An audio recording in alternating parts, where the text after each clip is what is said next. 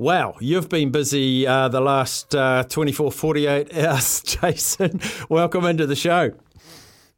Oh, thanks for having me. Yeah, it's been an interesting time, that's for sure. Kind of some unwanted attention, but I think it's led to a good conversation, to be honest. Mate, we're a sports station, as you know, and we are Warriors supporters as well. And we have had unprecedented phone calls and text messages basically in support of what you've done, and people saying finally someone with some profile is saying what the fans have been saying for years. But all the fans get accused, you're just moaning fans because you're not winning games. Now people are going to have to take... In fact, I'm going to read you a couple of the text messages, Jason, just for context. Good on Jason shining a light on the issue. They haven't listened to us for years. Someone outside the club needed to say it, to bring it to light. Thank God for Jason Paris. And one, a very long text message, but I'm just going to say, tell Paris I'm heading in to swap over to One New Zealand today. So you have become... You can respond on my behalf and tell them that I'll be their personal account manager when they join One New Zealand. There you go. There you go. Text Jason. So this is what's come through strongly for the last hour 40, Jason, is we've been feeling it for a long, long time. And I know that you didn't mean word for word verbatim in some of your tweets. I get that. That was emotional. But you're a fan. Like, you're the guy that had to make that hard decision that we're going to keep financially supporting this club even though they're not here. It could have been an easy business decision for you to walk away. But you're a fan first and foremost. And that was Jason Paris, the fan, tweeting, correct? Absolutely. Passionate fan, and passionate fans say emotional things in the moment. Like, of course, I don't think that the NRL refs are cheats. No one comes to the field to do that. But man, you can't argue with some of these inconsistencies against the Warriors, and it happens every single week. And so frustrating when the team is performing better than they have for quite some time, that their momentum is being stopped in games because, I think, of unfair or inconsistent decisions. There was a report that the NRL are going to investigate the fact that you tweeted that. Have you heard from them? No, I haven't, actually. Look, I think it is worth a conversation. It's funnily enough, right? Some of the comment I said, if it hadn't have made a headline, it probably wouldn't be in this situation in the first place. But I do stand by the fact that there's consistent inconsistency against the Warriors. And the rugby league's a fantastic game. The NRL have done a brilliant job of creating a sport that is fast-paced. The Bulls are playing more. I love how they're testing and trialing the rules all the time. That's great. But we have to find a way of removing bunker decisions in particular out of the conversation just by being consistent. And I get on the field that in the moment, like, this is a fast-paced game and refs can kind of make decisions on the fly that, will go 50-50. But when you've got high-definition video footage that you're watching in slow-mo, and the NRL has been clear on what the ruling is, for example, when a shoulder in a tackle hits a face or a head, then all you can expect is consistency, and I don't think that the Warriors are getting that. Yeah, I brought up the Tohu Harris got clocked in the head, and in the post-match conference, Webby threw his hands up. Tohu said, I was getting seen to, so I didn't see the replay, but my teammates. We were all at home, like you, Jason, watching the forearm, hit the head. I thought, well, that's 10 minutes, penalty at least, and it was play on. That's the stuff. And that's recency. There was stuff in the Roosters game. There was stuff with Nelson Asafa-Solomona in the Storm game. And it just seems to be happening continually. And I hate it because I say people are whingers. I say the English rugby team are whingers because they always complain. I've held back from saying that now, but I've tried to be objective. It's not 50-50. I think it's 80-20.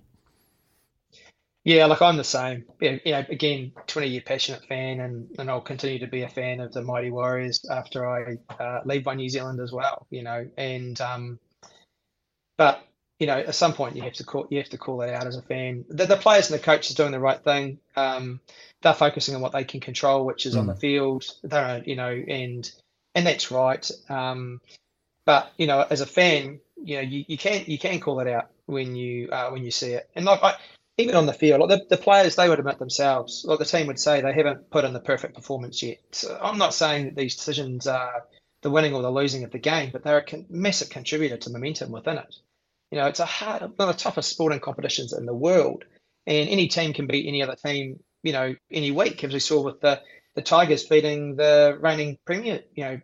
Yeah. So when you lose two players for 20 minutes, and penalties don't go your way when previously they have been making calls that would support a penalty in your favour, then I don't know. It's your frustration kind of bubbles over and boils over, and you make a call and make some comments, and that's what I've done. And I hope it. I feel the support from New Zealand. And from what New Zealand Warriors fans, I'm very grateful for that. And again, I hope it creates a conversation with the NRL where we can use a data, video footage driven analysis of whether the Warriors are getting a fair suck of the sieve. I don't think they are. You have started the conversation that we've wanted to be had. Our fear is, and our listeners' fear is, that the conversation will be, what's a major sponsor doing, coming out and being accusational towards our place, rather than what you are talking about. Not the fact that you did talk about it. We want them to talk about what you're talking about. Well, I'm a major fan first. I just happen to also be working for a major sponsor, so I think I'm doubly entitled and interested to have a view on the team, and so I want this team to be massively successful, and a lot of the stuff that they can control, they're working on. So.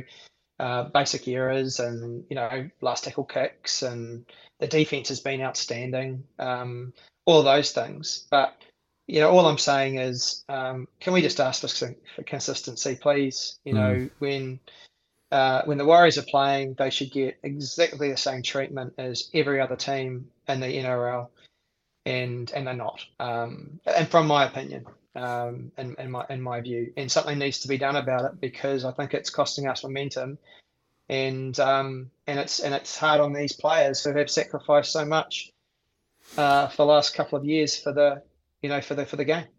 I feel like Mount Webster's been a dormant volcano all season, but I just started to see a little bit of lava leaking out during the last press conference, and he even intimated, look, you guys pass the hat round, we'll raise 10 grand, I'll tell you what you want to hear. He's not far away from doing a Jeff Tuvey or a Ricky Stewart, I feel like, and someone's even started to give a little page to raise 10 grand.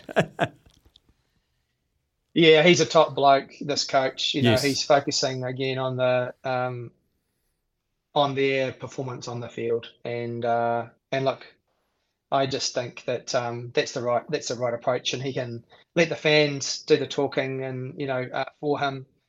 Again, the reason we're talking about this is we love the game. We love supporting our teams. We love seeing them compete in one of the best competitions in the world, and when they do, we just want consistency, and I think that's what the conversation is about. Nothing more than that. And yeah, fans, including me, get extra specially emotional at times, and maybe use comments that they wouldn't wish they wouldn't have normally in the heat of the moment. But to your point at the front, this is just a passionate fan calling it out as I see it, and hoping that it will help get some consistent calls for the Warriors when they're playing, because I'm not seeing it often enough at the moment. Yeah, it's been going a while. Well, a couple of thank yous from me to you. One for thanks for that tweet. Because it has created the conversation fans have been screaming for. And I touched on it a little bit earlier. Thanks for sticking with the Warriors. Both, it was the mighty Vodafone Warriors, and now it's the mighty One New Zealand Warriors, and it's really created an identity. It's a fantastic fan base. My God, you go to the games there live. It is wonderful. And we're not asking them to change the way the Earth rotates on its axis.